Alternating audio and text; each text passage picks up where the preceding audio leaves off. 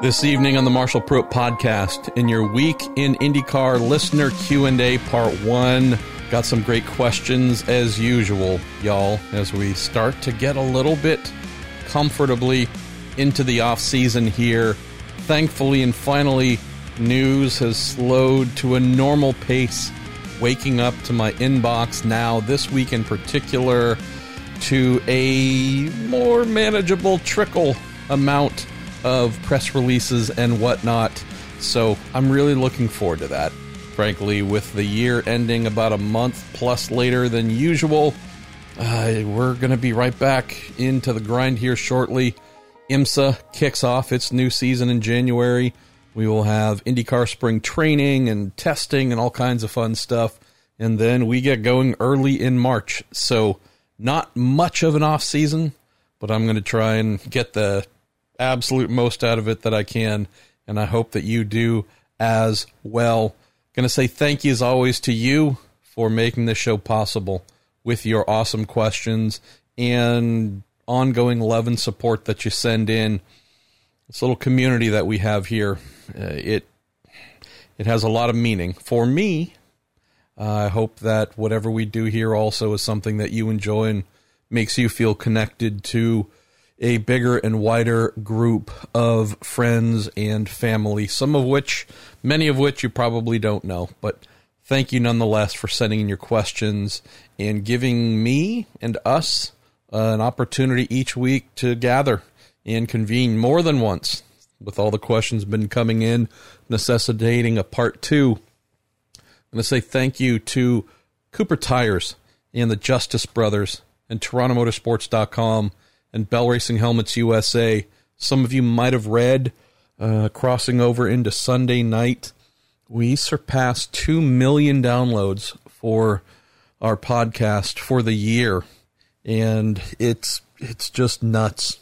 It makes no sense to me at all. And that's not a negative. It's just, I'll reiterate the thing you might have heard before.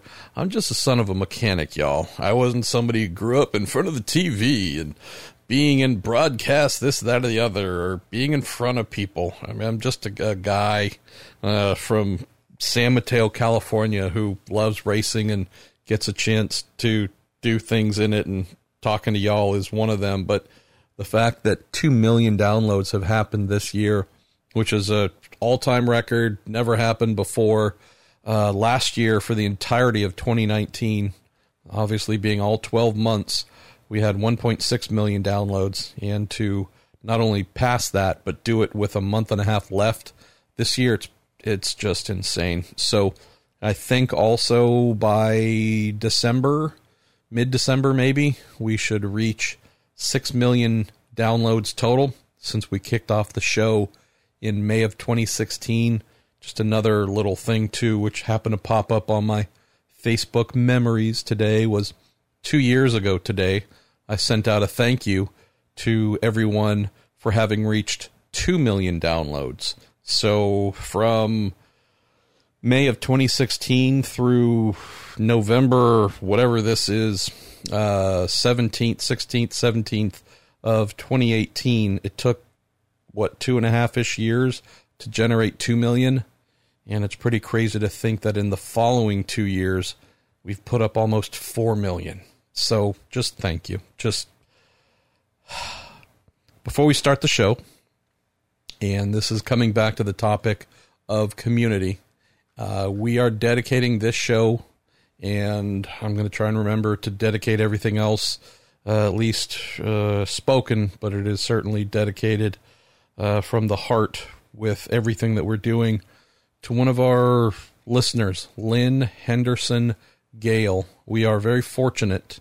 I consider myself to be very fortunate to have a number of very active women who listen to our show in a sport that is so often thought of as all male. I take great pride in the fact that we have some really engaged women who listen to the show, participate, send in questions, and it's awesome. It makes me so happy. Lynn sent a note a couple days ago, and I'm just going to read this to you and try not to cry. But we're dedicating this show to her and to her husband, Jim. She wrote in to say, MP, I don't know if you remember when I sent a comment in about my husband downloading the podcasts, and we would listen to them on the go when we traveled. We also listened to them during our evening meals or Sundays at breakfast.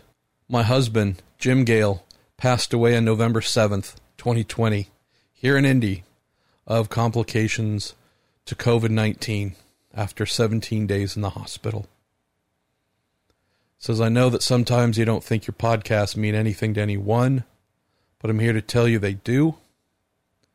These are memories I will cherish sitting with my husband and listening to the different drivers, Mike Hull, Kara Adams from Firestone, Mike Shank, your French fry Sebastian Bourdais, and Robin Miller, just to name a few. It's just a dumb little thing we do here, Lynn. I'm so thankful for you. I can't even process. I cannot even process what you are going through. It is my greatest fear. There is nothing that scares me more, and there's no demon in my mind that I have to fight more often than the one that causes me to worry about my wife and her survival. So I know what that fear is like, but I don't know what losing your spouse, losing your husband is like.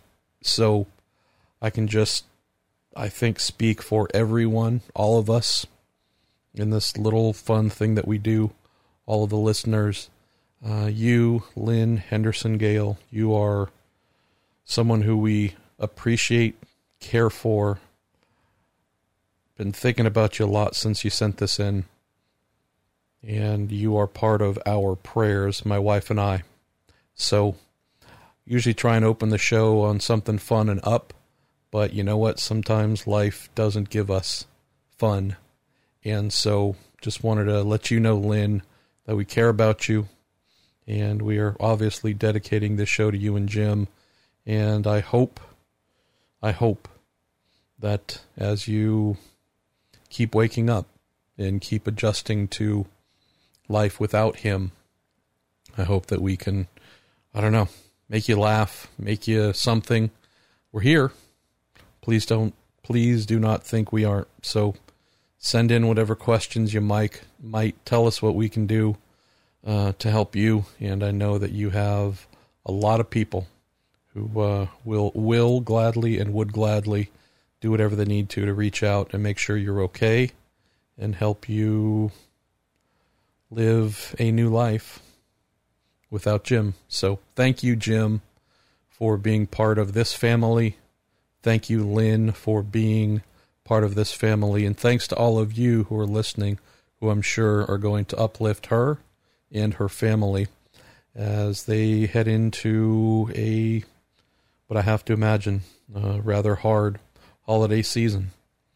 So let's get going. We're not going to do sound bed because it just doesn't fit. But we are going to get rolling here and say thank you again to everyone that makes this show possible. And where are we going to lead off first with questions? Fittingly, we're going to go with Daniel Mack and Hrishi Deshpande. Questions about the W Series and the road to Indy and female drivers. Daniel opens saying, Marsha, after listening to last week's podcast with Catherine Bon-Mir, what impact do you think the W Series has had on women, on female drivers looking at the road to Indy?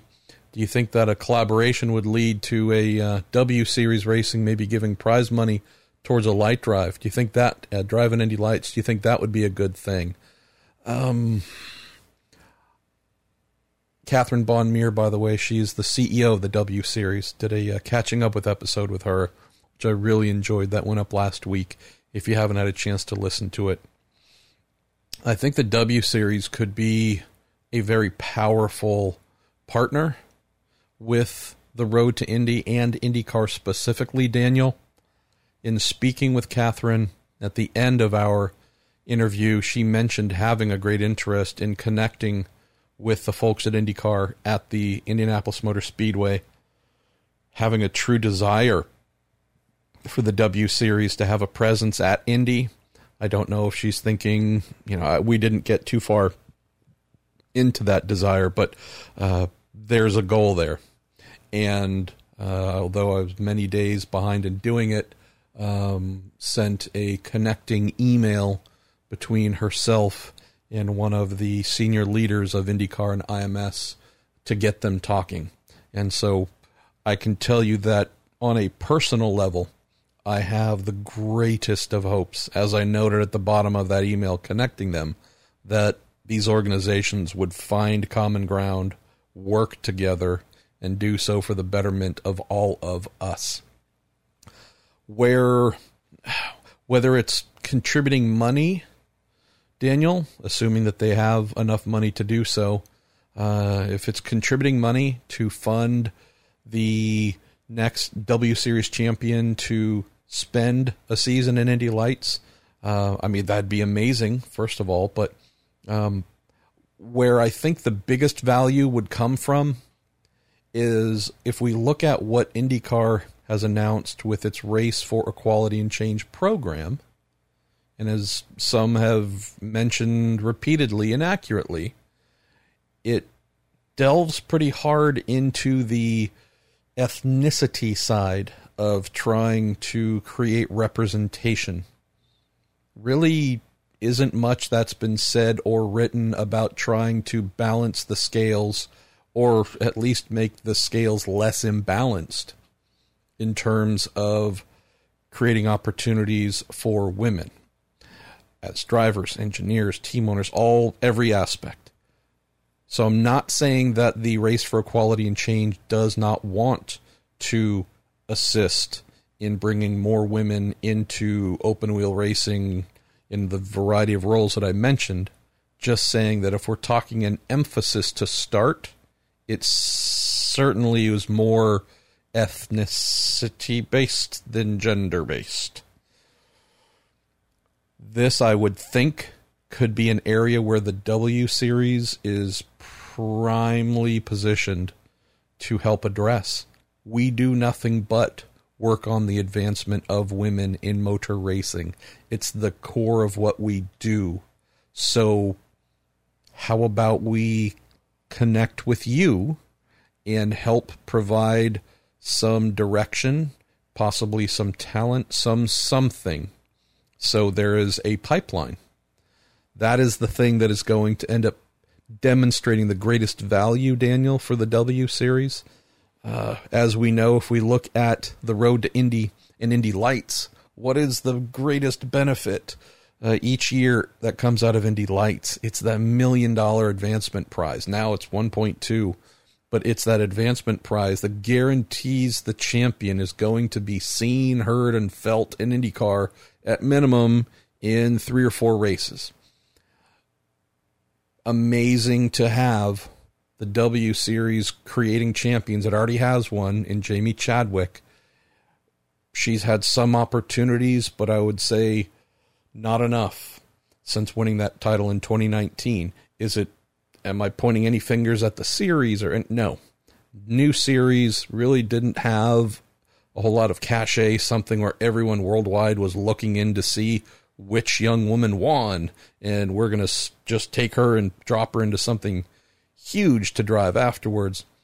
The series has gained status since 2019. But the fact is, Jamie is someone who, as I mentioned to the folks that I connected, between Jamie and Alice Powell, who finished runner-up, these are 2 women who are the most turnkey, highest developed, ready to go to move straight into Indy Lights and potentially then move right up to IndyCar.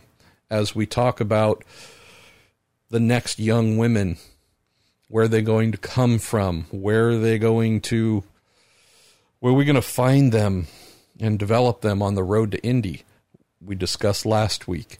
There are a lot of names, but there's a lot of lead time and development needed in many cases before we talk about IndyCar. I would say that if a deal by chance was arrived at between the W Series and IndyCar, and a Jamie or Alice or Jamie and Alice found themselves in Indy Lights rides in 2021, of course, they'd have tons of learning to do, all manner of things to learn. But they have the kind of talent that I'm confident could have one or both of them in IndyCar by 2022. So we don't know who's going to follow, right? We have this next championship coming up in 2021, second season for W Series. A lot of women there who I think could be serious badasses, but that's a fun part about having to run the season, right?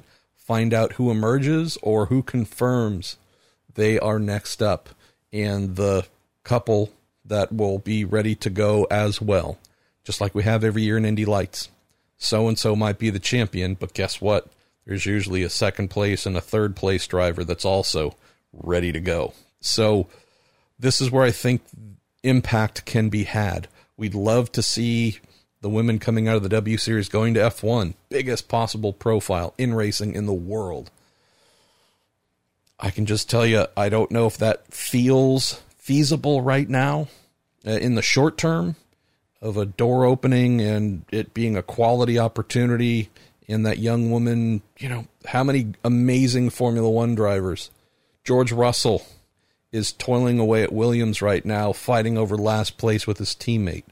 I don't believe any of us have any doubt that that kid dropped into a Red Bull, a Mercedes, a whomever, it never leaves the top five. As so car dependent in, sorry, I'm really struggling to speak. It's so car dependent in F1. Chances of any young driver, male or female, is dictated by where they land. Here in IndyCar, we know. In Indy Lights, we know. Big opportunities are awaiting because the car itself is not the determining factor. So, opportunity, big opportunity here, Daniel, and thank you for sending this in. I thought this is a great way to start the show. We tend to do a little bit of a deeper dive on a subject out the gates. Hrishi as well as something. Says, hey, Marsh, on the subject of women on the road to Indy ladder, it seems like NASCAR is a comparatively strong female presence in its ladder series. You mentioned Haley Deegan, Natalie Decker, etc. What gives?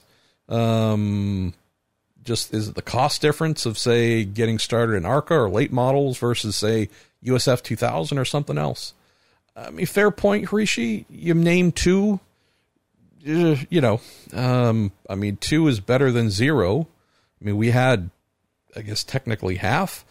Sabre Cook, who did about half a season this year in the road to Indy, if that. She is the only woman competing there. So 2 is better than 0.5, but it's not as if NASCAR is sitting on a really healthy, strong female presence in this ladder series. Quality is there. I'm just saying the numbers aren't there. And ultimately, the numbers game is what the variety of diversity programs are meant to address. Not having one, right? Hey, I saw someone, what was it? I read somewhere, someone was commenting about, well, so much for the diversity problem in racing. Lewis Hamilton's a 7-time champion. To which many folks piled on and said, he's the only one. He's the only one. Only one in Formula One ever. We have no black drivers at IndyCars. We've obviously got Antron Brown, the NHRA, which is awesome. Got Bubba Wallace in NASCAR. It's awesome. But again, it's the whole, well, we've got one kind of mindset where you go, you just don't understand what we're talking about here.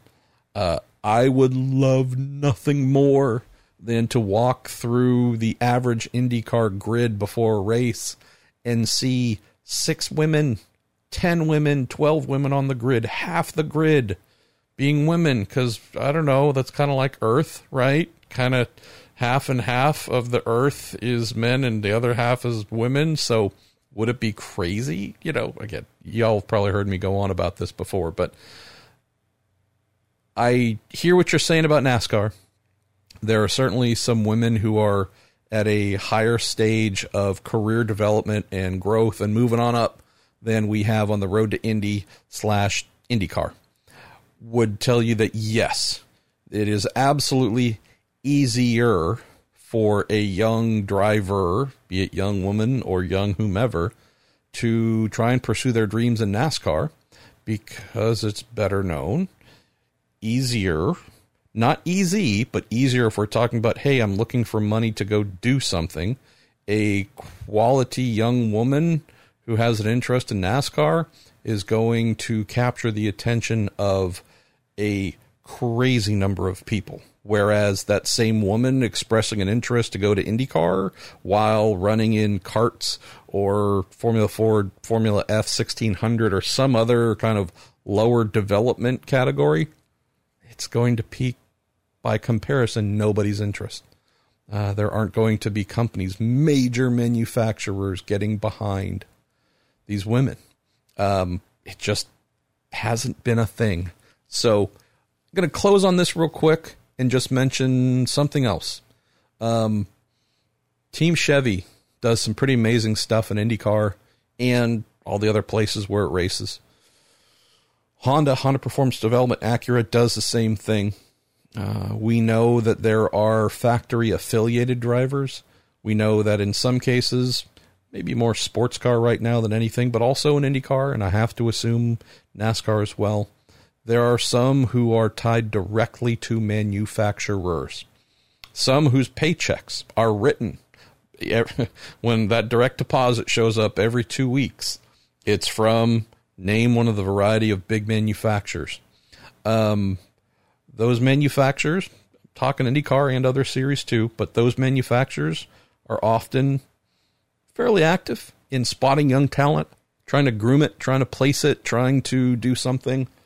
I look at a Hailie Deegan and say, wow, the relationship that she has with Ford, and Ford being so seemingly hardcore in support of her, wanting to advance her career, wanting to develop her to the highest possible state of capabilities, whether it's the on-track driving part, the career coaching, media and PR, engineering, all these things.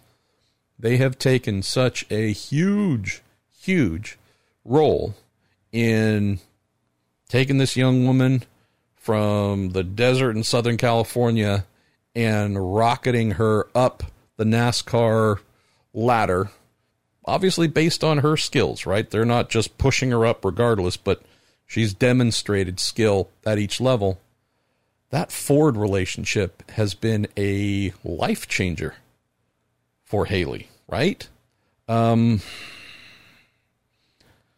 Just speaking out loud here, it's really awesome to see what Roger Penske and his team want to do with the race for equality and change.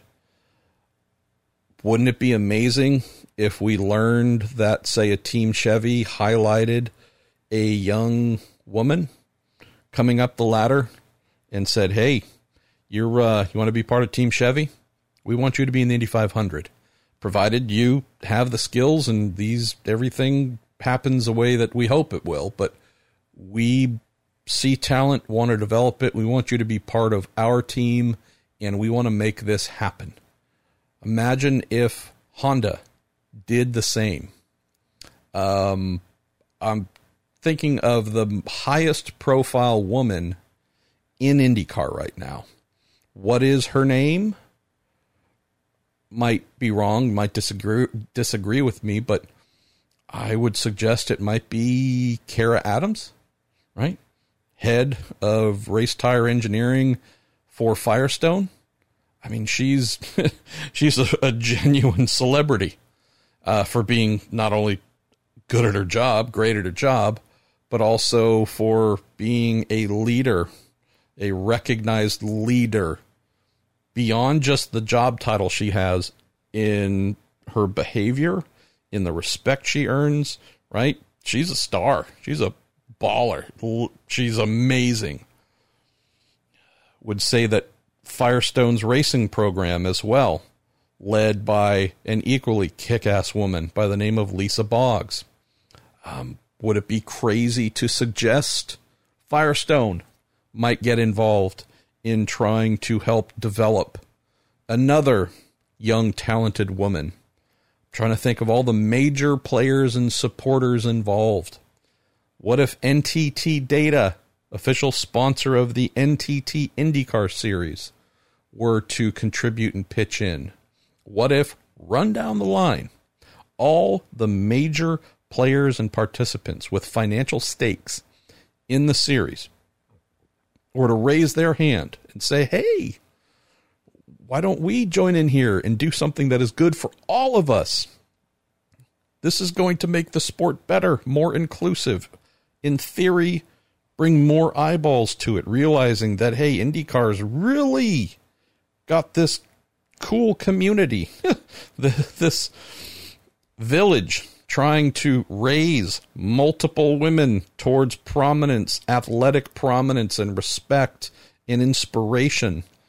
Imagine instead of it just being RP and Bud Denker and Mark Miles and Doug Bowles, all part of this single group that owns and runs the series trying to do it. Imagine if the partners got involved too and said, hey, count on us for one. Hey, count on us for one.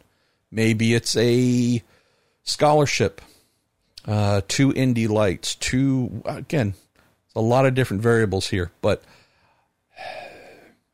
this is the thing that comes to mind quite often, friends.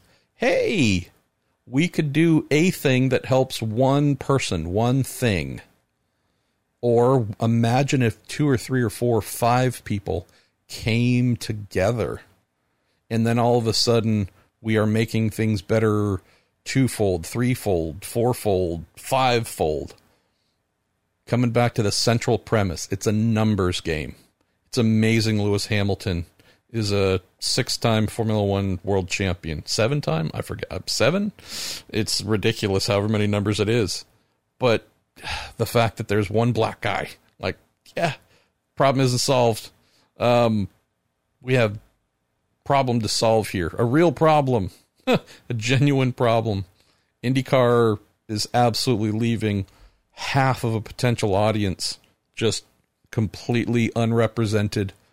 It makes no sense. So imagine if all the key players said, yeah, instead of pinning our hopes on one woman to maybe come up the ladder and maybe get to IndyCar, imagine if there were 4 or 5 just really uplifted and valued and developed, and we start changing things. That's crazy. So thanks for the opening question, y'all. Let's go to Ed Joris. Says, stipulating that Indy cars are too damned heavy for what they are, which they are, I have 3 mass-saving suggestions that you can feel free to ridicule. First of all, remove the pneumatic air jacks. Instead, we go to an F1-style manual jacking system. 2, make the fuel cells smaller. More pit stops are better. And with a hybrid system, they should not need as much fuel, and the space savings would be a logical place to put some of the hybrid paraphernalia. Let's put the big battery and super electric stuff next to the fuel. Got it, Ed. And then 3rd, smaller tires. Go ahead, shoot them all down. I'll think of more. I mean, there's not some of the ideas I don't super disagree with. The pneumatic air jacks and, systems, right? So you've got the jacks themselves. It's usually, 3 to 4? Am I totally forgetting on how many? I think so. It's 3, I believe. I am in bad shape. But I actually got okay sleep last night. I've got no excuses here. None. 0. They don't weigh that much. Now, granted, you have the steel braided lines that run from the front of the car to the back of the car to the jacking point, so that's some extra weight as well. I'm guessing we're talking, I'm just trying to think of the ones that I had on my last car, it was a sedan, so they were bigger and beefier. Heck, I don't know. What are we talking? 15 pounds, maybe? At most, they're pretty light. So I don't know if that's a real go here, Ed, just because, it's not that much weight, and we're talking about needing to knock 150, 200 pounds off. So, might not do that one. Make the fuel cells much smaller. That changes everything else, right? So if we are now talking about pit stops every, 20 laps instead of 50, 30, 40, whatever it is, wherever we happen to be. If we're now cutting the duration, they're already small at 18 and a half gallons, I think. I mean, if you make them smaller, 14 isn't going to do much at 7 pounds per gallon. I realize we've saved 30 pounds or whatever the number is, but it's not crazy. You'd really have to cut them in half if we want to talk about a significant weight savings. And so then we're talking about 75-ish pounds, maybe 80 pounds of less fuel on board. That'd be big, but also, I guess in theory, I'm not sure what we do with tires. Do we cut the tire bills slightly? Or do they go even harder and just whatever tire conservation is just out the window? And so tires are just treated like a soft drink, man. You just knock it back, crush it, and throw it away. That's a good question there. I'm not totally against this one, but part of the fun for #me personally is over a normal fuel stint, road course, oval, whatever, is watching the expertise of drivers manage the resources that they have. So if it's the fuel cell getting less fuel in it because of fuel consumption and the chassis balance changing, tires being used more front and rear, whatever it might be, part of this fun stuff is seeing how drivers deal with the changing handling of their cars.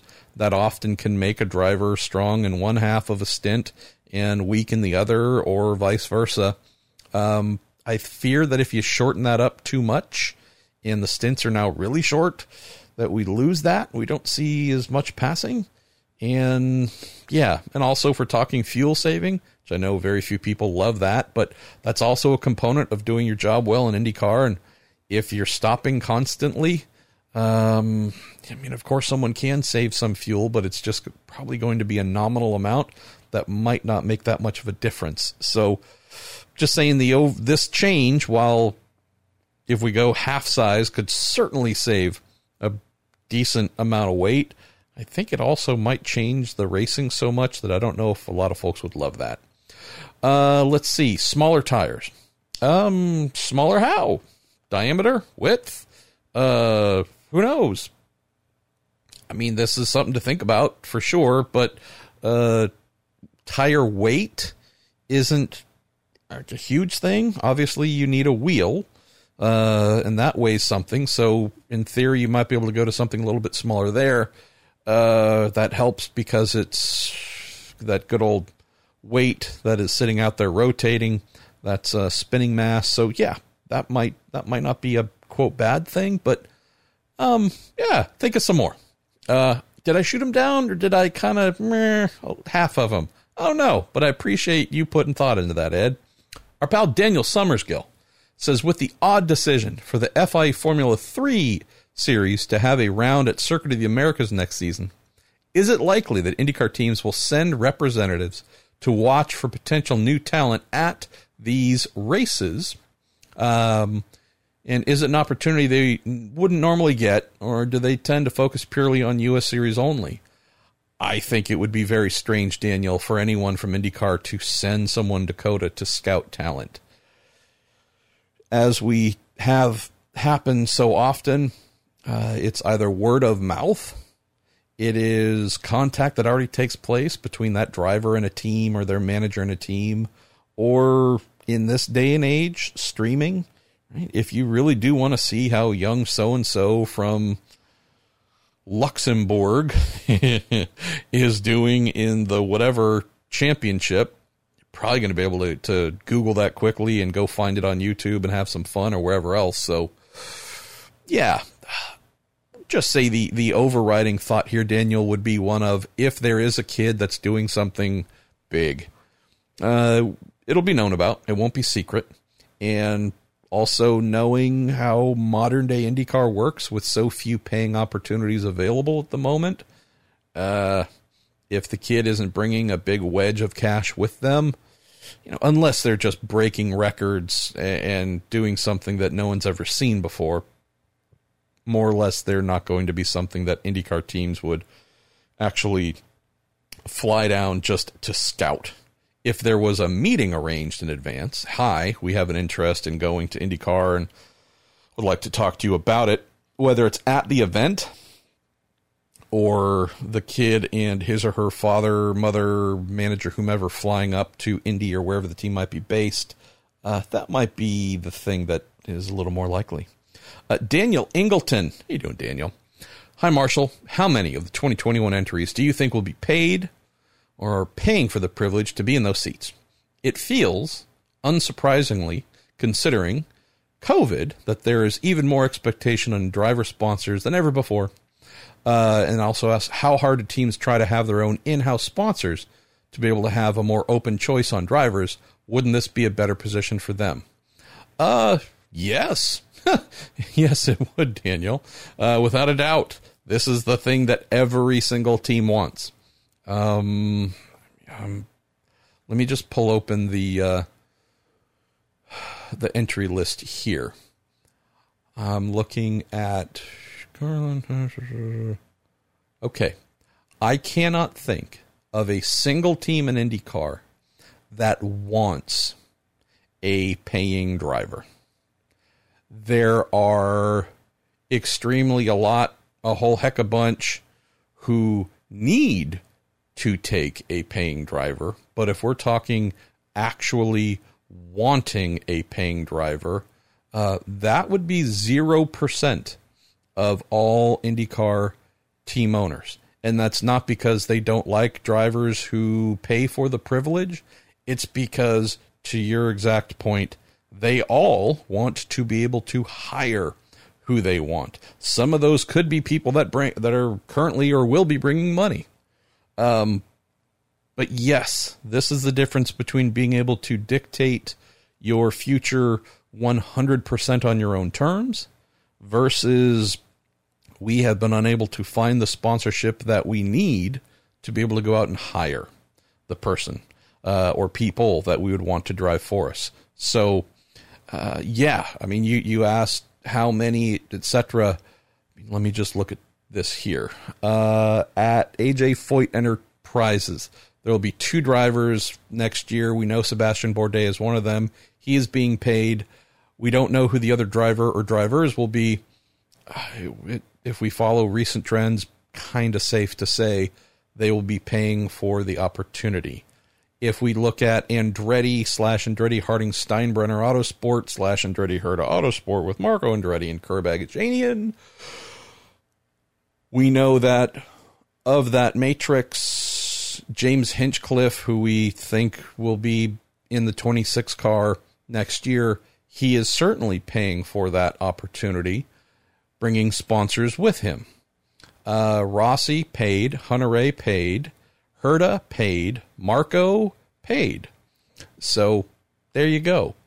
And if the team had sponsorship to fund the 26 car all on their own, there's nothing saying that they would not hire Mr. Hinchcliffe. So James, though, as we know, has multiple sponsors, and that's pretty good.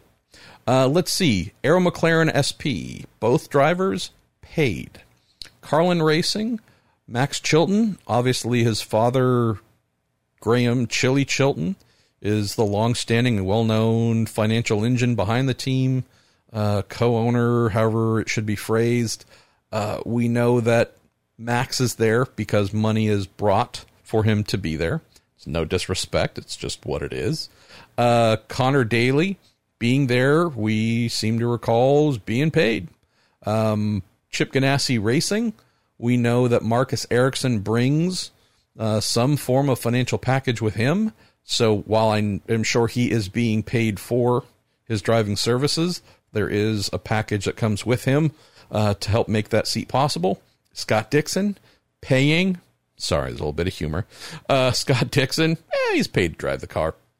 After that, and again, weird, Jimmy Johnson paying. We know that he's brought Carvana with him. And there will be other sponsors announced as well. And Alex of the Polo tribe, hashtag Max Outlap, a.k.a. the barista. I don't actually know how all that is working out. I didn't ask, and I don't know if I will, but we know that his sponsor, his man Kazumichi Go, brought money for him to be at Coin last season. Mr. Go is not part of things this year, as Alex told us, or this coming year, but I'm not sure how this got paid for, so I have to say I don't really know on that end. Dale Coin, in both instances, money is brought. We already spoke about Alex. We know that money is brought for Santino to drive. Don't believe it's a big amount, but it's money nonetheless. Ed Carpenter Racing. Ed Carpenter, I believe, he gets paid by his boss, so that's good. Connor, we do know, brings sponsors with him. And Renus, we know, brings sponsors with him. Granted, we know that from what is brought that they get paid. That's the case with every driver. If they're bringing money, that's also how they pay themselves, whether that's money just taken directly from the lump sum or whatever it is that they have, or it's brought to the team and the team in turn pays them out of it. That's all up to how people work their contracts. But, I believe Connor, assuming he's back with Ed Carpenter Racing, hoping that he will, that he will earn a decent living. Have heard that Renus will be earning a solid living this coming season, so that's all pretty amazing. Jack Harvey, as we've mentioned before in the show, he is very close friends with the folks at AutoNation, part of the funding package there. So I don't know how you present that. Is he bringing money, or is he driving for the team where one of his close allies is, half sponsor of the entry? I don't know how you phrase that, but there you go. Elio is bringing any money and is certainly being paid, as is Jack. Rahal Letterman Lanigan Racing, Graham Rahal, certainly being paid. Also a big participant in finding sponsors for his own car, so that's an aptitude that he has. Takuma, we know, brings some money with him. Certainly he's paid as well. Would the Rahal Letterman Lanigan Racing team hire him if he brought no money, whether it's Honda, Panasonic, or whatever else? Don't know. It's a good question to ask. And then we get to Team Penske, and we know that across the board for all of their full-time drivers, they're all paid. So I didn't keep track of what number are paid and which aren't. Maybe you can add that up and respond, Daniel. But yeah, in every instance, every team would want to have adequate sponsorship to pick and choose who they want.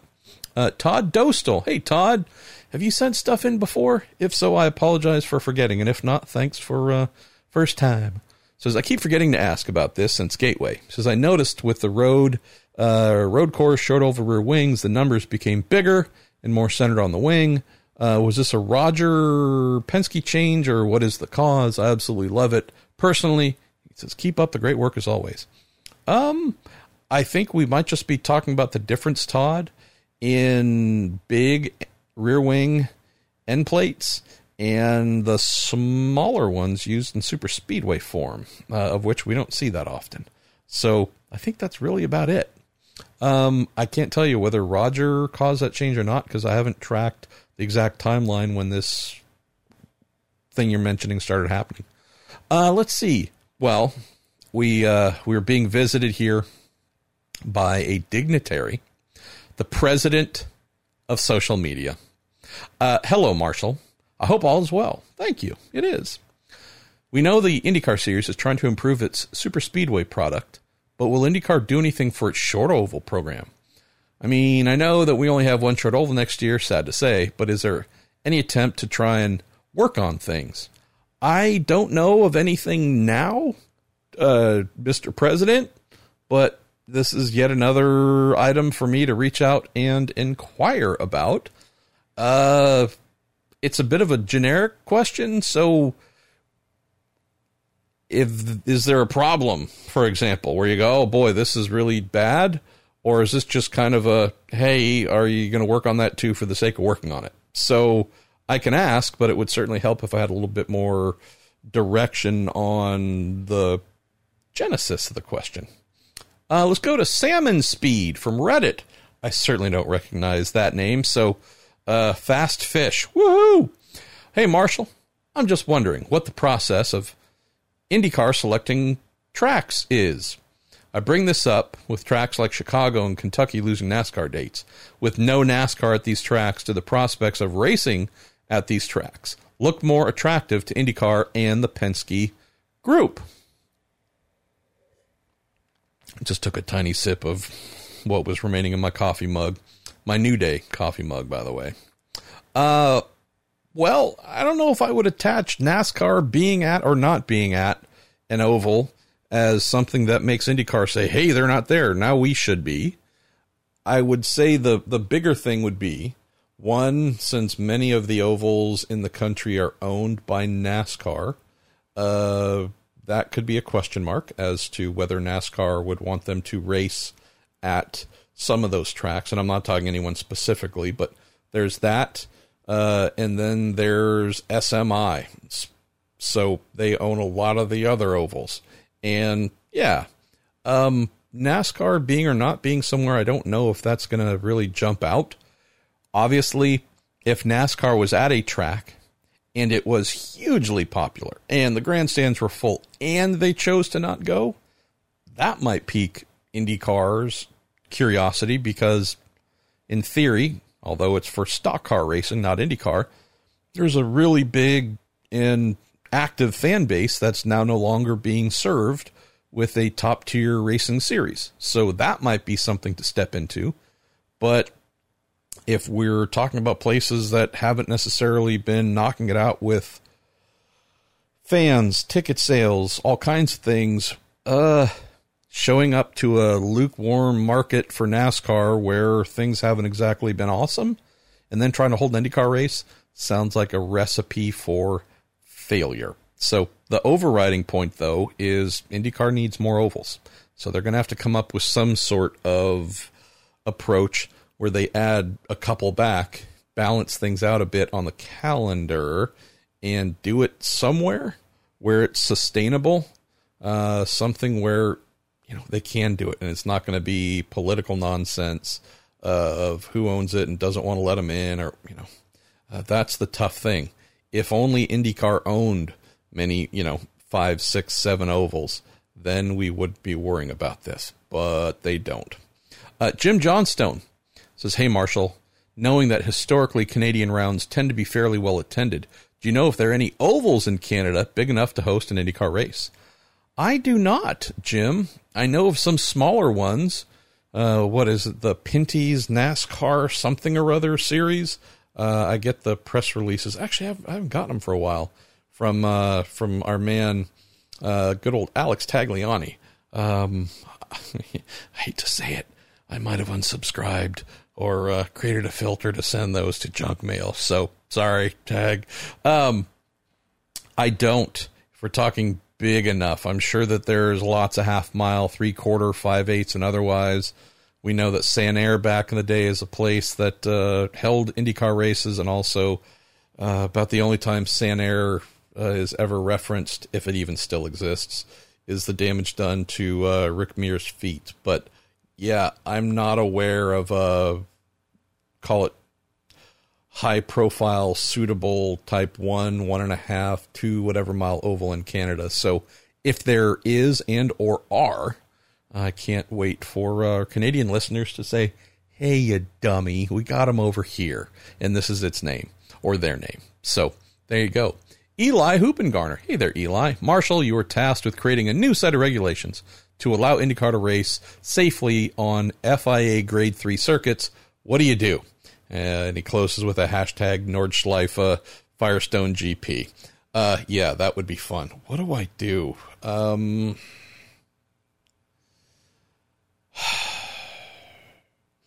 I think we go bumper cars.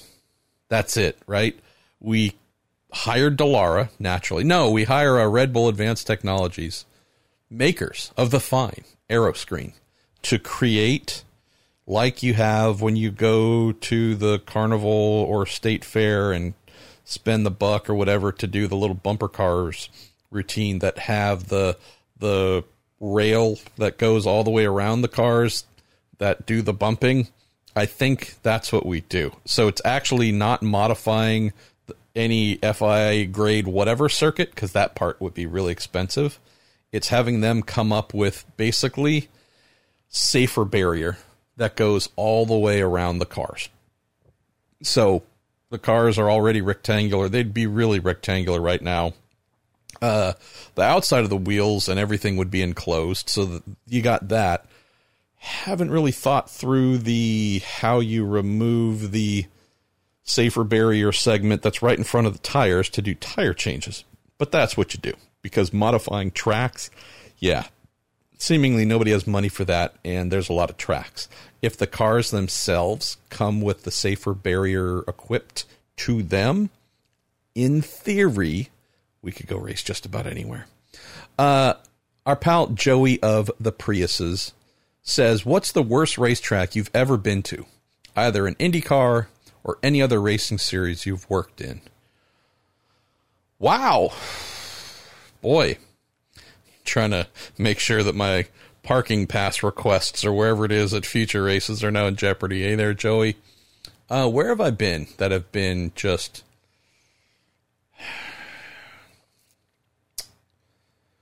I suffer from a problem, Joey, where I'm pretty happy with most of the places that I go to, and it's because I love the racing. So I know for a fact that it makes me not see things as clearly and to spot all the things that are bad as some others. I mention that part because there are some people in the traveling IndyCar troupe, probably a number of them on the media, who are just always complaining, whether it's the quality of hotels, the distance of the track from wherever they're staying, the quality of the food, the restaurants, the lack of catering in the media center, because somehow us willfully taking a job where traveling is required means when we get to the place to do our work, people should give us food. I don't never really fully understand that. Always appreciate it when they do, but never been a like you owe me something type deal. But that's more just experiential than the track itself is terrible. Wow. I really should have a better memory for some of these things. I mean, I'm trying to run my mind through all these things, and I'm like, no, I mean, I don't know. I'm going to have to think about this, Joey.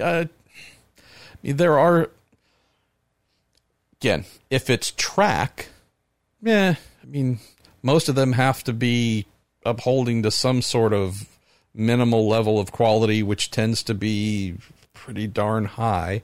It's more the surroundings. It's more the places where you go, it's just an armpit, right? The track itself might actually be the saving grace of the trip. I know a lot of people complain about Detroit and Belle Isle.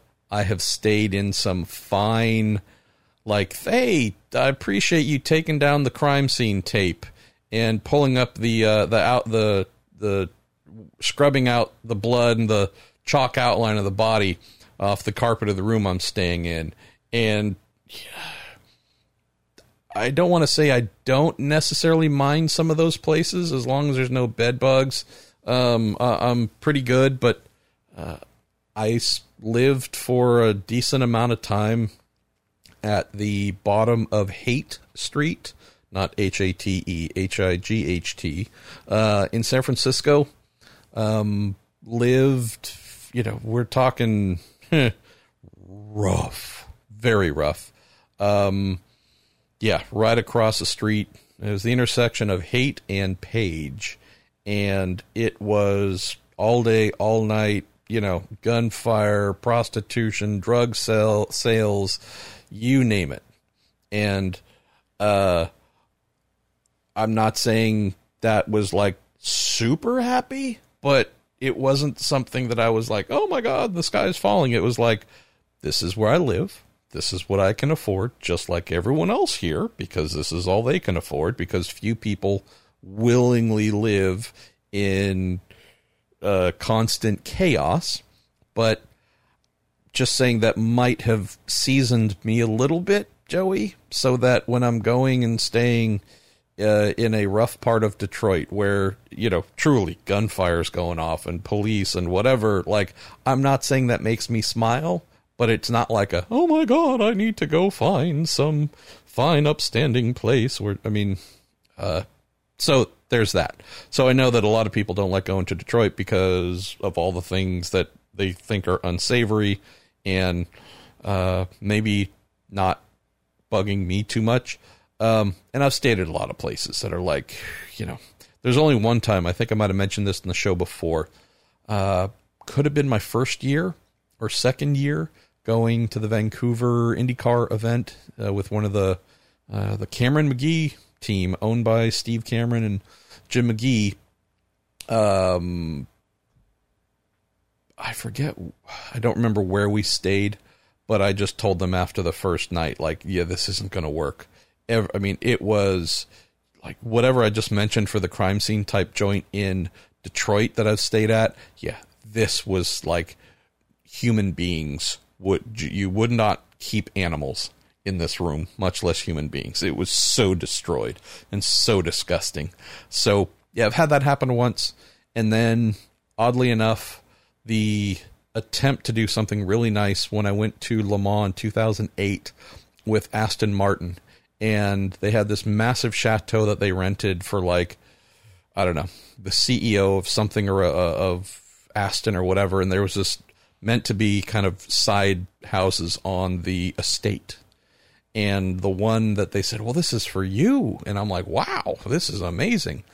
Because I don't know, man, I've never had that stuff before in life. So I was like, whoa, this is incredible. Thank you. And quickly found out that back in the 1800s or whenever this was built in this beautiful French chateau, the support stuff. Yeah, this was either where they kept livestock or, I don't know, did their butchery or something. Yeah, so it was very old and it wasn't very well sealed. Like the front door, there's just a big gap. The windows are gaps all over. Just walked in and was like, this is a little breezy-ish, more open than I expected, but hey, give it a try. They must know what they're doing. Yet again, it could have been servants' quarters. I don't know what it was 100 plus years ago, but I can tell you that when I felt about the ninth thing kind of go a little skittering across me and turn on the light and saw that in this, it's just a bedroom, a small little bedroom with walk right into the bathroom. I don't think there was even a door on it. Flicked on the light and the walls, which were white, looked like it was salt and pepper. And it was a zillion different bugs all over everywhere, all over the bed, under the bed, beneath the sheets, on the pillow, crawling on me, crawling all over the place. And I've gotten better with dealing with bugs over the years, Joey. I don't know if this was a place I was at yet, though, in 2008. So it was packed up my stuff after being in the room for an hour, and I think went and slept in the car and called when I got to the track the next morning, saw the fine people from Aston Martin racing and said, I know everything you just tried to do was to give your guest in me this amazingly beautiful, opulent thing. And I guarantee you that the CEO of the company or whomever is in the big, beautiful chateau house is enjoying that completely. Can we go find the cheapest, crappiest little hotel for me in town center at Le Mans or wherever else? Because I can't stay in the room because I am one of about 1,000 guests. And some of them bite, some of them don't, some of them are just creepy. So amazing race. It wasn't about the track itself, but yeah, that one, I'm never going to forget that trip, Joey. Let's see. Tim Vaughn, biggest question of the episode. Marshall, I didn't used to worry about this, but now I can't stop pondering it. How long is a piece of string? There we go. That's the little explanation I use sometimes when people ask open-ended questions. And not that it matters, but the first time that little thing was thrown back at me was by an Australian mechanic. And I don't remember what the question was that I asked, but it was, again, one of those open-ended things that really didn't have an answer. And he just said, "Hey, mate, how long is a piece of string?" To which I said, I don't know. To which he said, neither do I to your question. And I was like, oh, that's a really good way of answering that.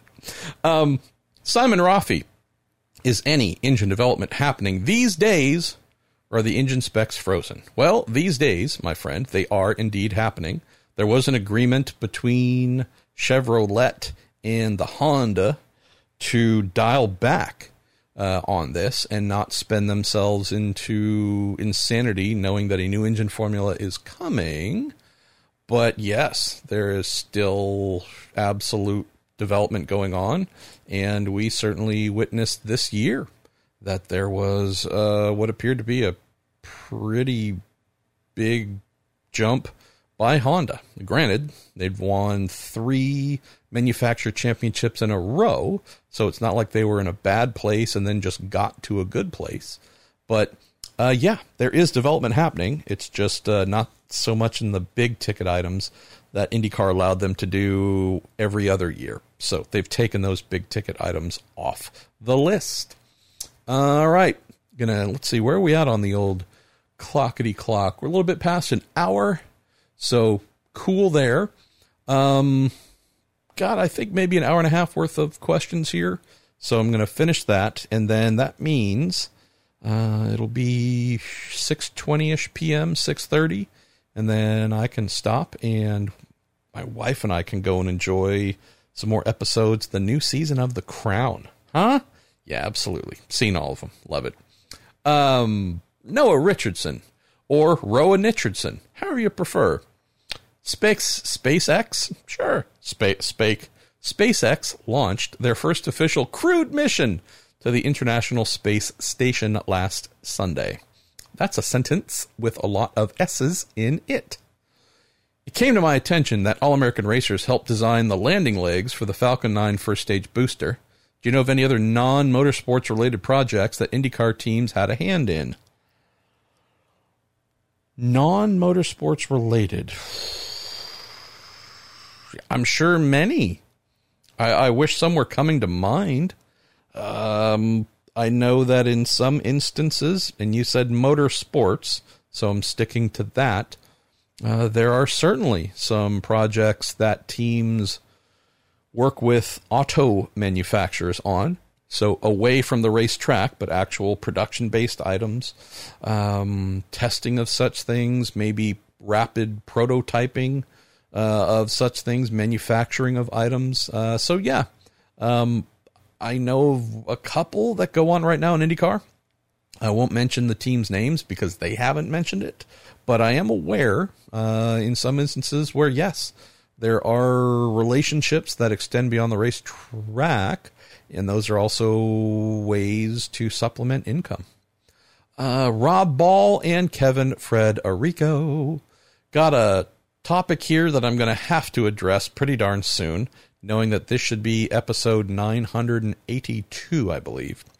Rob starts off by saying, MP, with the 1000th episode of the Marshall Pruitt podcast coming soon, if you had any thoughts and ideas on the special occasion, possibly having Mario Andretti on, since he was on the first ever episode, or Mike Hull, since he's been on more than anyone else.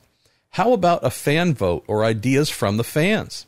Hearing all the great questions every week makes me think that some of my fellow listeners may have some great ideas for it. I love your thinking here, Rob. I really do. So I think I'm going to lean in that direction. Mario had come to mind, obviously, being the guy who helped me launch this whole thing. Although I think I mentioned on my Week in Sports Cars show, the first interview I did for the podcast wasn't the first episode that ran, but the very first one that I did was the beginning of January. So 5 months before everything kicked off, at the Roar Before the 24, with Porsche factory driver Nick Tandy. So, little meaningless factoid there. Mario came to mind, but I think since the primary shows that I do every week, the ones that are the core of everything we have, are listener driven, I think I'm going to have to go with you here, Rob, and say I need to put this out as a fan-inspired... Well, not a fan, that's stupid. No one's a fan. Just we're all folks doing this thing that we like. But listener-driven decision. And I'm probably going to hold the veto of that, because if everyone votes for Bodie McBoatface or Racy McRaceface, might be a little hard to track he or she down. But I like where you're going here. Kevin, by the way, says it should be Scott Pruitt as the guest. So the 1000th episode can be hashtag Pruitt on Pruitt. It's a little creepy, Kev. We're not going for the hashtag Pruitt on Pruitt anytime, but the thought of having not my brother Scott as a guest, that's pretty fun. But I do love the idea, Rob. I really do. So seeing as how we're probably going to get there, I don't know, before the end of the year, around the end of the year, beginning of next, whatever, I should probably start thinking about that and maybe start getting that question out and going here before too long. JJ Gertler says you get one meal flown in calorie free from any IndyCar track. It has to come from the at-track facilities. You don't get to go up the street to Mug and Bun. What food from what track? Let's see. So I'm sure many of you are all screaming Road America, whether it's a brat or a this or a that. And I'm not saying that's a bad idea at all. Not at all. Here's what I can tell you was the greatest surprise, which is why it came to mind. It was at the Motegi finale. So that would have been what? End or so of 2011, I believe. The final IndyCar race at Motegi in Japan. And some of you may know, might have mentioned before, grew up with pretty significant Japanese influence in my life, whether it was young students that stayed with us while going to school here or whatever else from Japan, a guy who was kind of my second father, Japanese-American descent. Their cuisine was often sprinkled with some sort of heritage-related items. Going to Japan, by no means an expert on anything, but at least not unfamiliar with a number of the tastes and whatnot. I didn't know what to expect in terms of what would be readily available, both at the track and when we got back to the hotel, but in particular at the track. So I know that, of course, from an American standpoint, we could mention Road America for sure, Indy with the Frisbee-sized pork tenderloin patties on buns and whatnot, right? So there's all these things. But I would just say the one thing that jumps out, JJ, because it was so unexpected, was there was this miniature food truck behind the media center and behind pit lane. And it had, I don't want to say it was just teriyaki flavored, because it was something more than that, but it was in that range of teriyaki flavor, meat on a stick. So chicken, I believe. I might have tried the beef. I don't know. But these things for 2 sticks, and they weren't giant, right? They're just kind of normal size. Like for 2 of them, it was like $10. And I can tell you for sure, in 2011, I wasn't making a lot of money, man. So, and I certainly didn't have a lot of money to bring with me. But these things are so damn good. And so it's one of those things where you really have to monitor yourself, because you don't want to be the guy where when the people at the food truck see you start walking their way, they like kind of nod or kind of point to the person out of your periphery, and it's security, because they figure that you're just totally insane because you go there so often. So they've set up a bit of a trap for the next time you come over. Like those kinds of things going through my mind. Like, dude, these are so good and so unexpected but they're so damn expensive, knowing that I had very little money to bring with me to begin with. I'm having to weigh oh my God, like, I don't know when I'm going to be back here next. This might be the one and only time I'm ever at Motegi.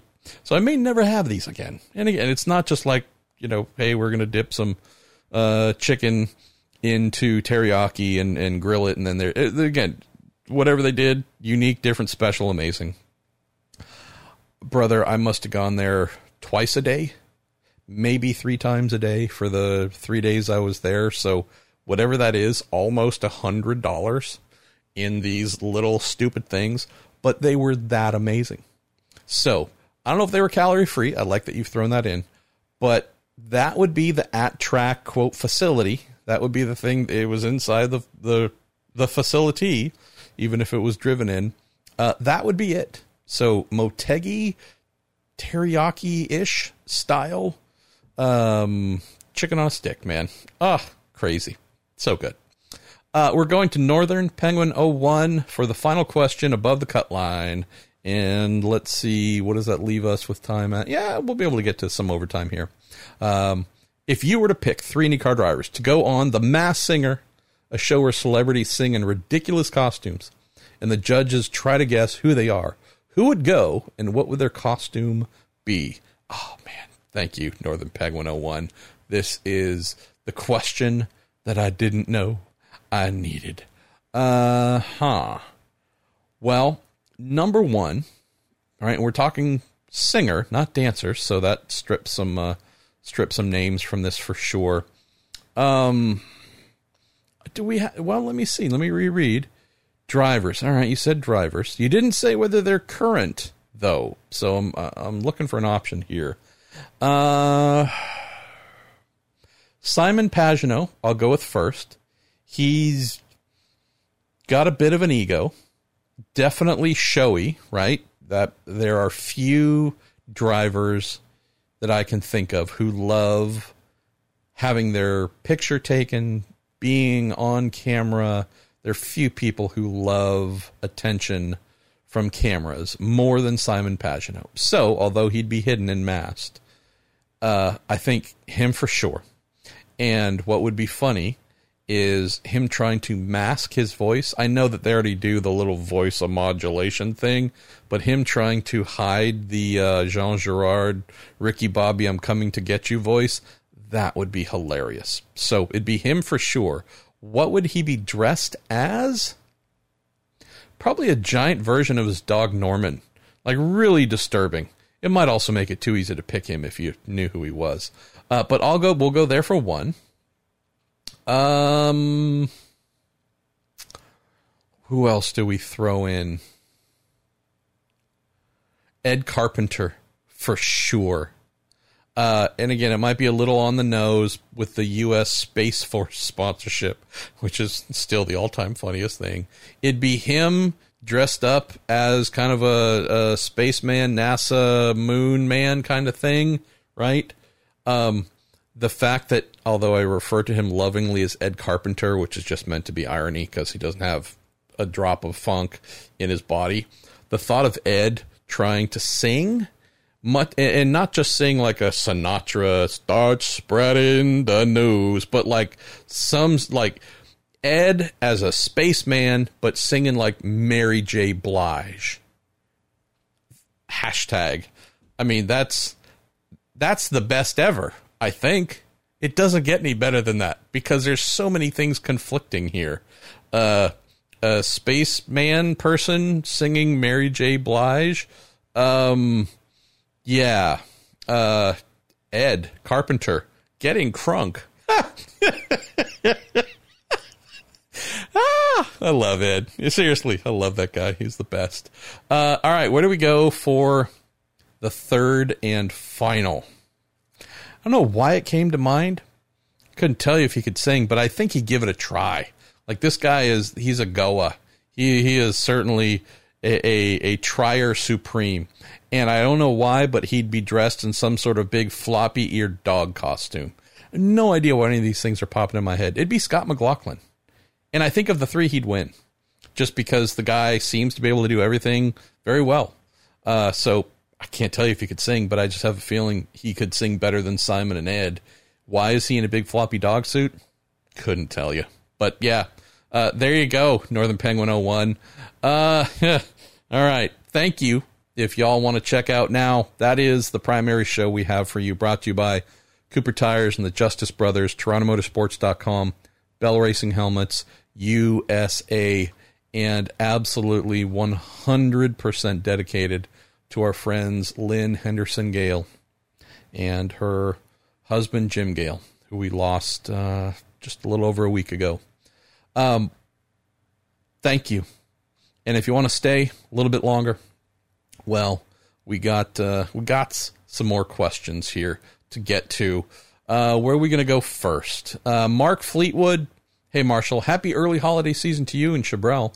Hope it's peaceful and quiet. I do too, Mark. While we've been recording, she just sent me a link to a restaurant that we are going to sample here in the coming days, where, soul food has been our newer era kind of holiday jam. So I think we're going to try a new place, and if we like it, then order some, get something ready for Thanksgiving, and also some sort of quadruple vegan place for her. So there you go. Let's see. You say, since you have a beard, I always figured you appreciate history. I love the connotation there, Mark. I'll go with it. It says, when you look back on motorsports journalism, who are the Mount Rushmore and why? Did any of them write good books? Might be a neat Christmas gift idea.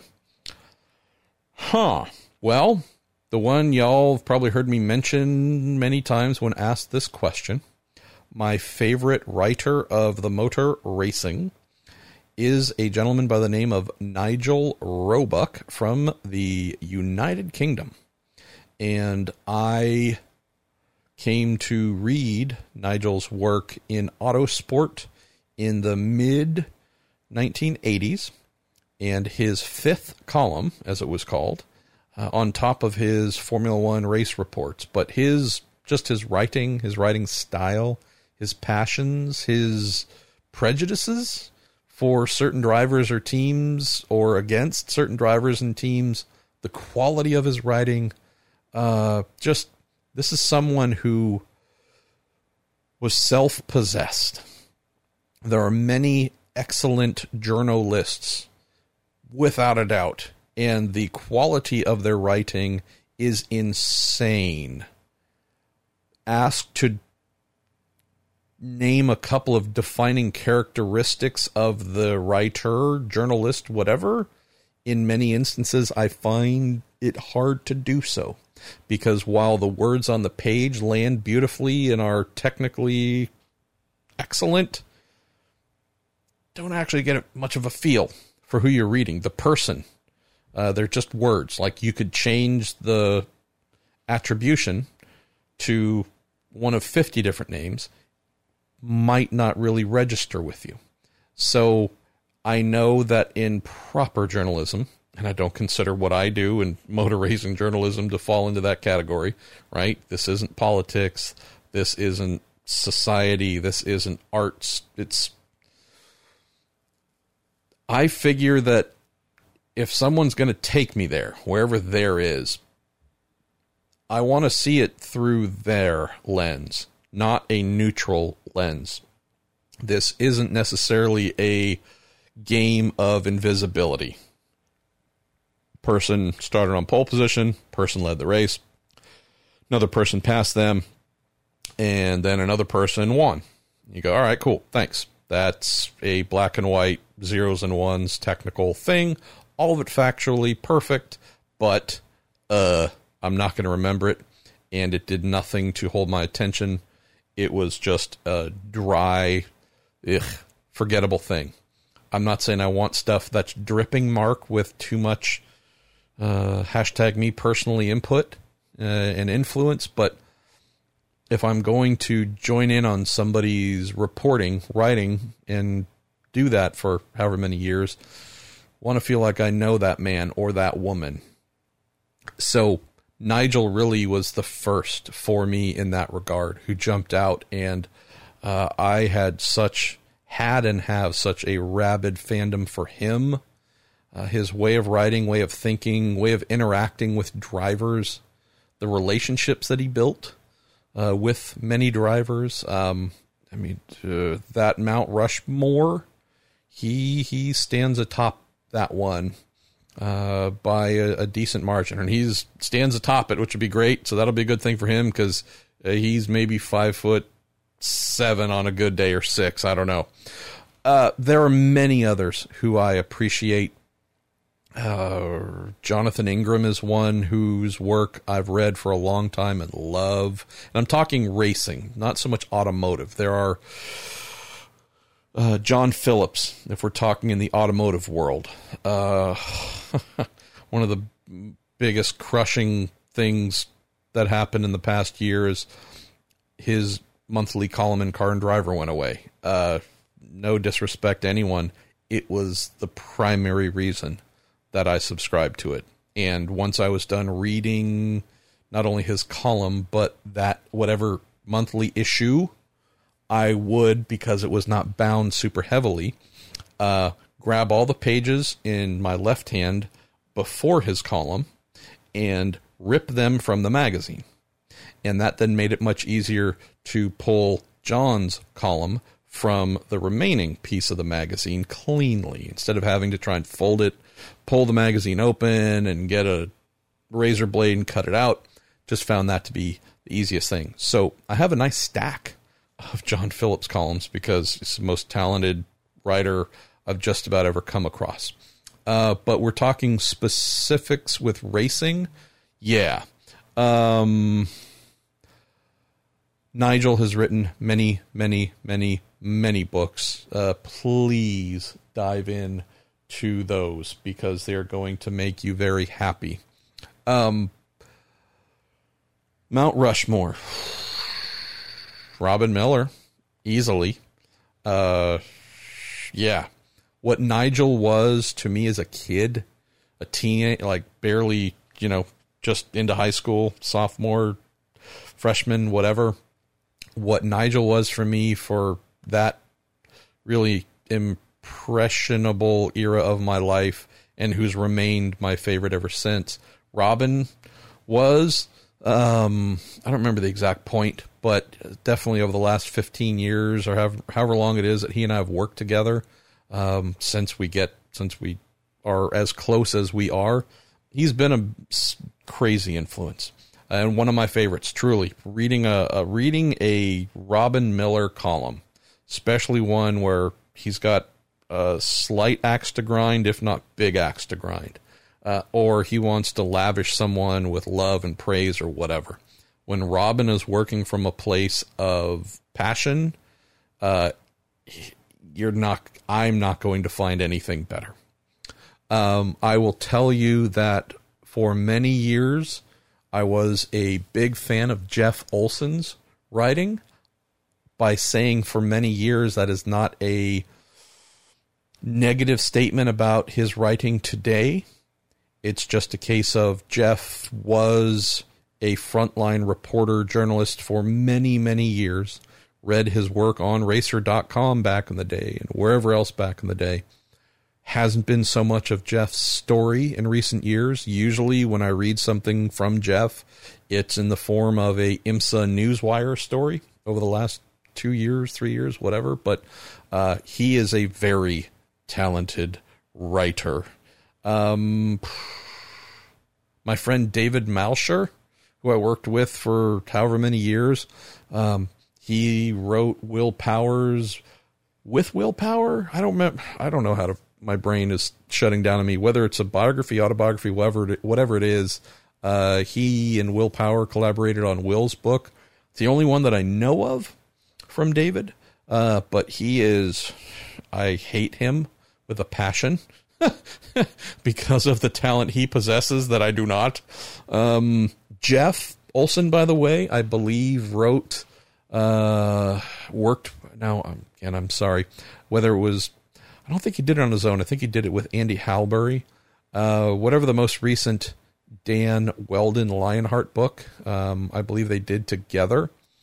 So there's something there to purchase for sure. There's more. I have offered this excuse before. It is real. Did I mention David Phillips? I love me some David Phillips. He's written at least one book that I know of, if not more. Pete Lyons is another. Sorry, a lot of these things are now flashing into my brain.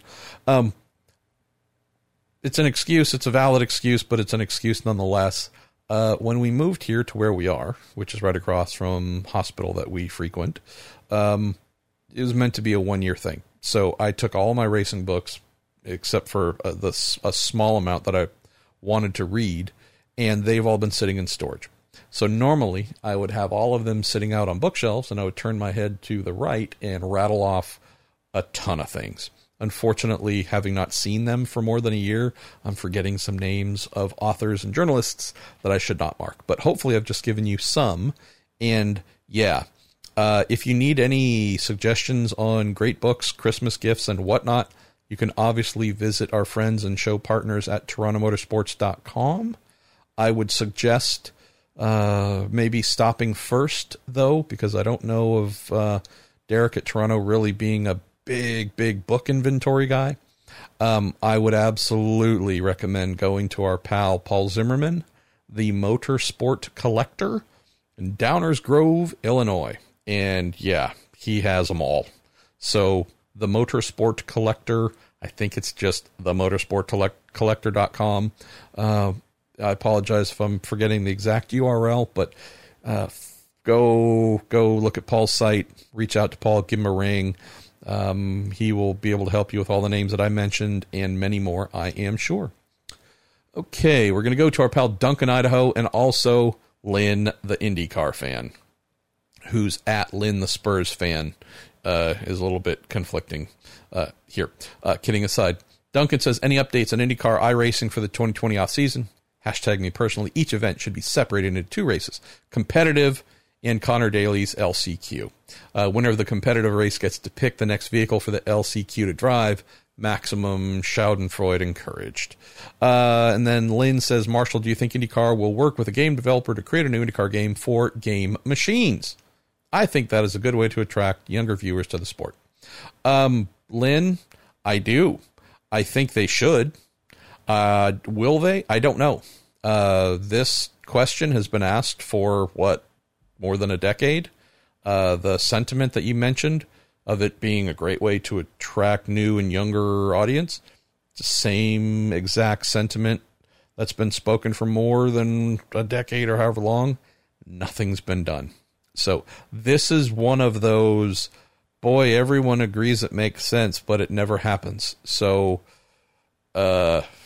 maybe there are people who believe it doesn't make sense, because if kind of sort of everybody agrees, but there's no action, I don't know. I don't get it. So I don't know. Maybe I'm missing something. Going to take another quick sip of coffee. Duncan, I've heard nothing about there being a iRacing off-season championship like the one we had during the shutdown. I would be just pulling stuff out of my backside in terms of answers. Might be right, might be wrong, I don't know. I did ask a couple weeks ago and was given a very non-answer answer of, well, we'll look and we'll evaluate and who knows, but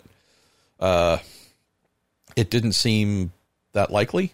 I wonder if the fact that IndyCar just ended its season, we'll just roughly say the end of October, giving us not a lot of time like they normally have for the quote off season. Part of me wonders if teams and or drivers, because you can't really do it if you don't have all the drivers buying in, wonder if there were questions asked as to whether drivers would all be down with this, and they got too many no's. It wasn't a giant amount last weekend, by the way, but we are having to acknowledge that for some IndyCar drivers, their season extended halfway through November. Ryan Hunter-Reay, congratulations, by the way, on winning overall. Mobil won 12 Hours of Sebring. Alex Rossi, Simon Pagenaud, Sebastian Bourdais. I might be forgetting one or two others. I don't know. Colton Herta. All of a sudden, that's 25% of the field, or close to 20 to 25%, who might be feeling like, hey, got 6 weeks before the new year is here. And I know this is a wacky year and we got a late start, but the thought of filling it with iRacing when all we really want to do is just like slow down because we're kicking right back up in January, I think that might be the reason why there hasn't been a announcement of anything, but we'll see. Sean Starkey, awesome to hear about your wife's successes. We're all behind you both. Oh, thanks, Sean. Says Marco Andretti finished 20th in the final standings. I love this question. But he was not in the top 22 in regards to leader circle points. Which cars finished better than the 98 in regards to the leader circle program, but worse in the driver's point standing? Well, you mentioned cars. Cars don't finish in the driver's point standing, so I'm not trying to be a pedantic, but just pointing that out there.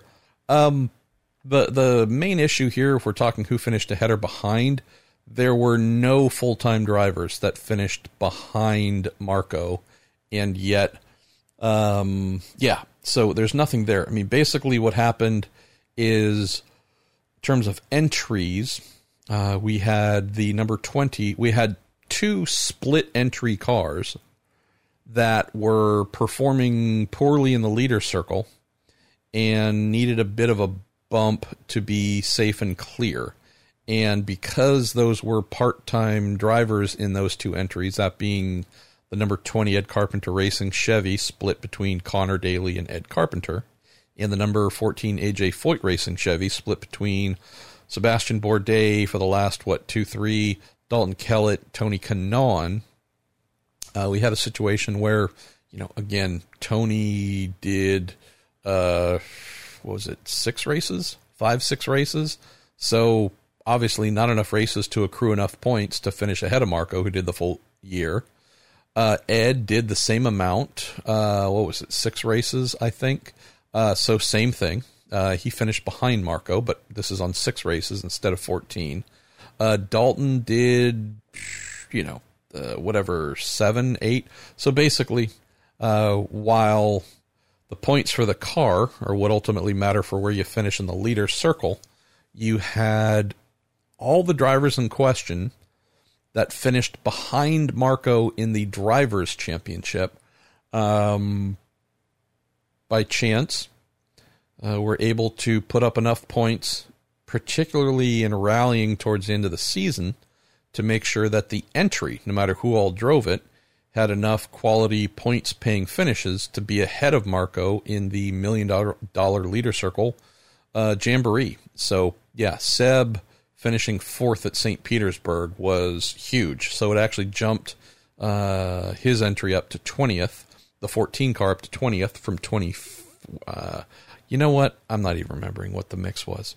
But long story short, everybody, in terms of the 2 cars that finished directly ahead of Marco in the leader circle, all those drivers are behind him in points because they were partial season people. Partial season people. That sounds weird coming off my face. You know what? We got a couple more here, and then I'm going to say good night. Yeah, actually, we're a little bit past an hour and a half now, so let me pick 1 or 2, and then we're going to say goodbye. Our good pal, John Wojnar. And John, I'm sorry I haven't gotten to a lot of your questions in recent weeks. He is a part of this funny, awesome, amazing group of listeners who've dubbed themselves the Prue Day, Prue, like my last name, which is modeled off of my favorite WWE tag team, the New Day. And so he opens up with his question to be read in the voice, I can't do it, of Big E, now a former member of the New Day. Aw, Marshall Pruitt, don't you dare be sour. Clap for another episode of the world-famous listener Q&A and feel the power. Says, hope all's going good, man. Question, with the WWE Survivor Series coming up this weekend, who from the IndyCar field would you select for a traditional 5-on-5 Survivor tag team match, and who wins? As always, praying for you and your wife. 5-on-5. So I got to, all right. let's see. Did you mention I'm in there or just 5? No. So it's 5 drivers on 5 drivers. All right. I'm going with the big guys versus what might be the kind of lucha libre, smaller aerial flying around, flipping around group. So it'd be the trees. We'd have 5 trees. So it'd be Joseph, and not all of them are like tall, but compared to the ones who aren't. Joseph Newgarden for sure. Graham Rahal, so that's 2. Alexander Rossi, that's 3. Ryan Hunter-Reay, that's 4. And Rinus VeeKay, so that's 5. Newgarden, Rahal, Rossi, Rie. So that's coincidentally 4 Americans plus the Dutchie. Our man from the land of nevers, the land of nevers and neithers, Netherlands, Rinus VeeKay. So I like that. So those are the trees. Those are the tall ones. Then we got the beating the heck out of your knees group. So that's going to be Takuma Sato. Where are we going? Connor Daly. He's no longer in the series, but he competed this year, so we're going to go with him. Zach Veach, so that's 3. Who else? Santino Ferrucci for sure. And Felix Rosenquist, the 5th, right? It's just going to be funny. Like, it's just funny. So who's going to win? Well, I'll just say this out loud. And there's a little bit of American pride in here. And I realize that there's Americans on both sides of this. But big athletic kid, Joseph Newgarden. Big athletic kid, Graham Rahal. Taller athletic kid, Alexander Rossi. Definitely taller and bigger and athletic man in Ryan Hunter-Reay. And then he's a kid, but also, I mean, if he keeps growing, like, he might end up being the tallest kid in IndyCar, and he's not small. Rinus VeeKay. I mean, come on. They're going to just slap the shit out of the other ones, right? Like, Sato, Connor, you're not going to slap around. He's going to wear you out pretty good. But Veach, lover, definitely not a fighter. Ferrucci, I might have misplaced him. He might be the manager, the kind of heel guy chomping on the cigar and, tripping one of the guys when the ref isn't looking and, throwing a steel chair into the cage for one of his guys to use.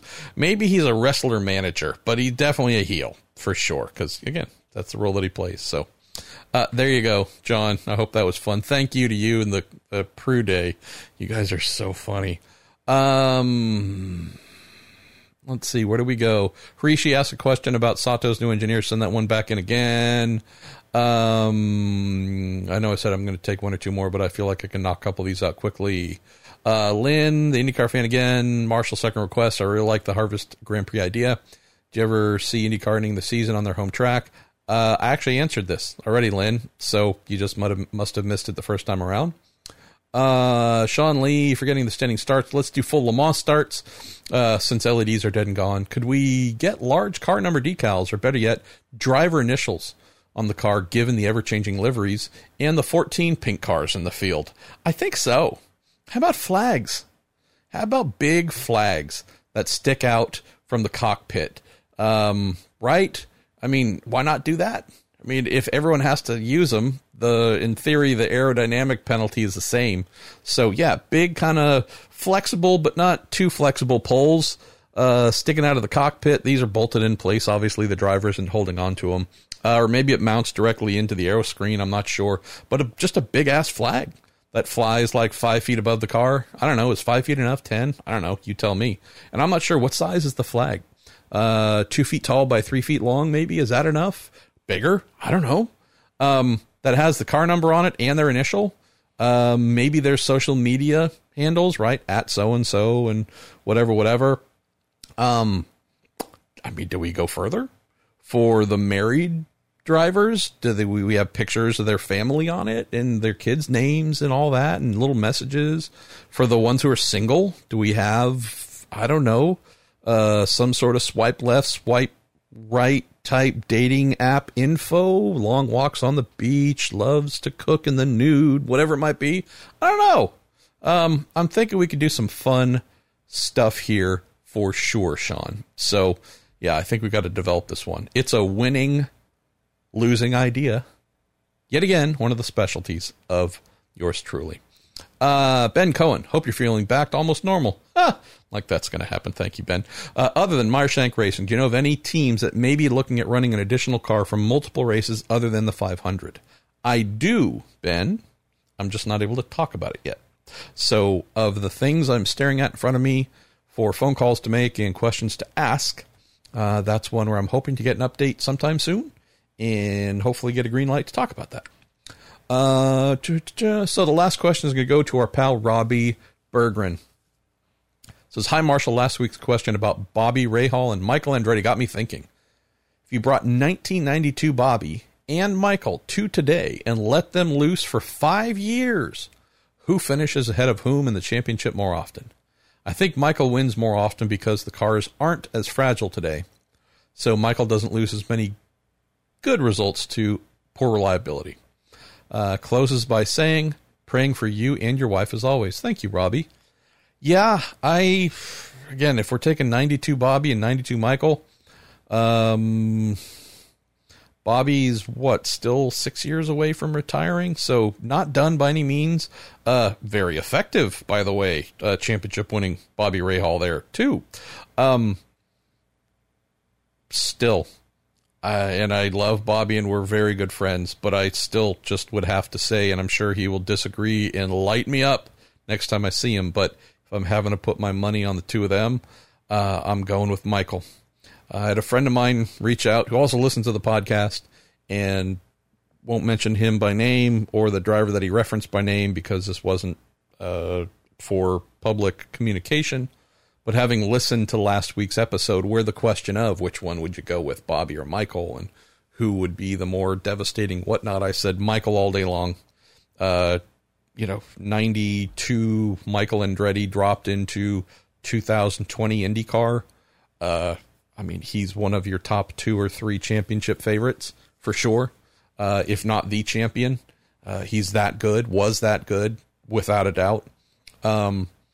This friend of mine who heard that and just sent a little note saying, amen, mentioned that one of the IndyCar drivers that he worked with who is considered legend, that he rated Michael.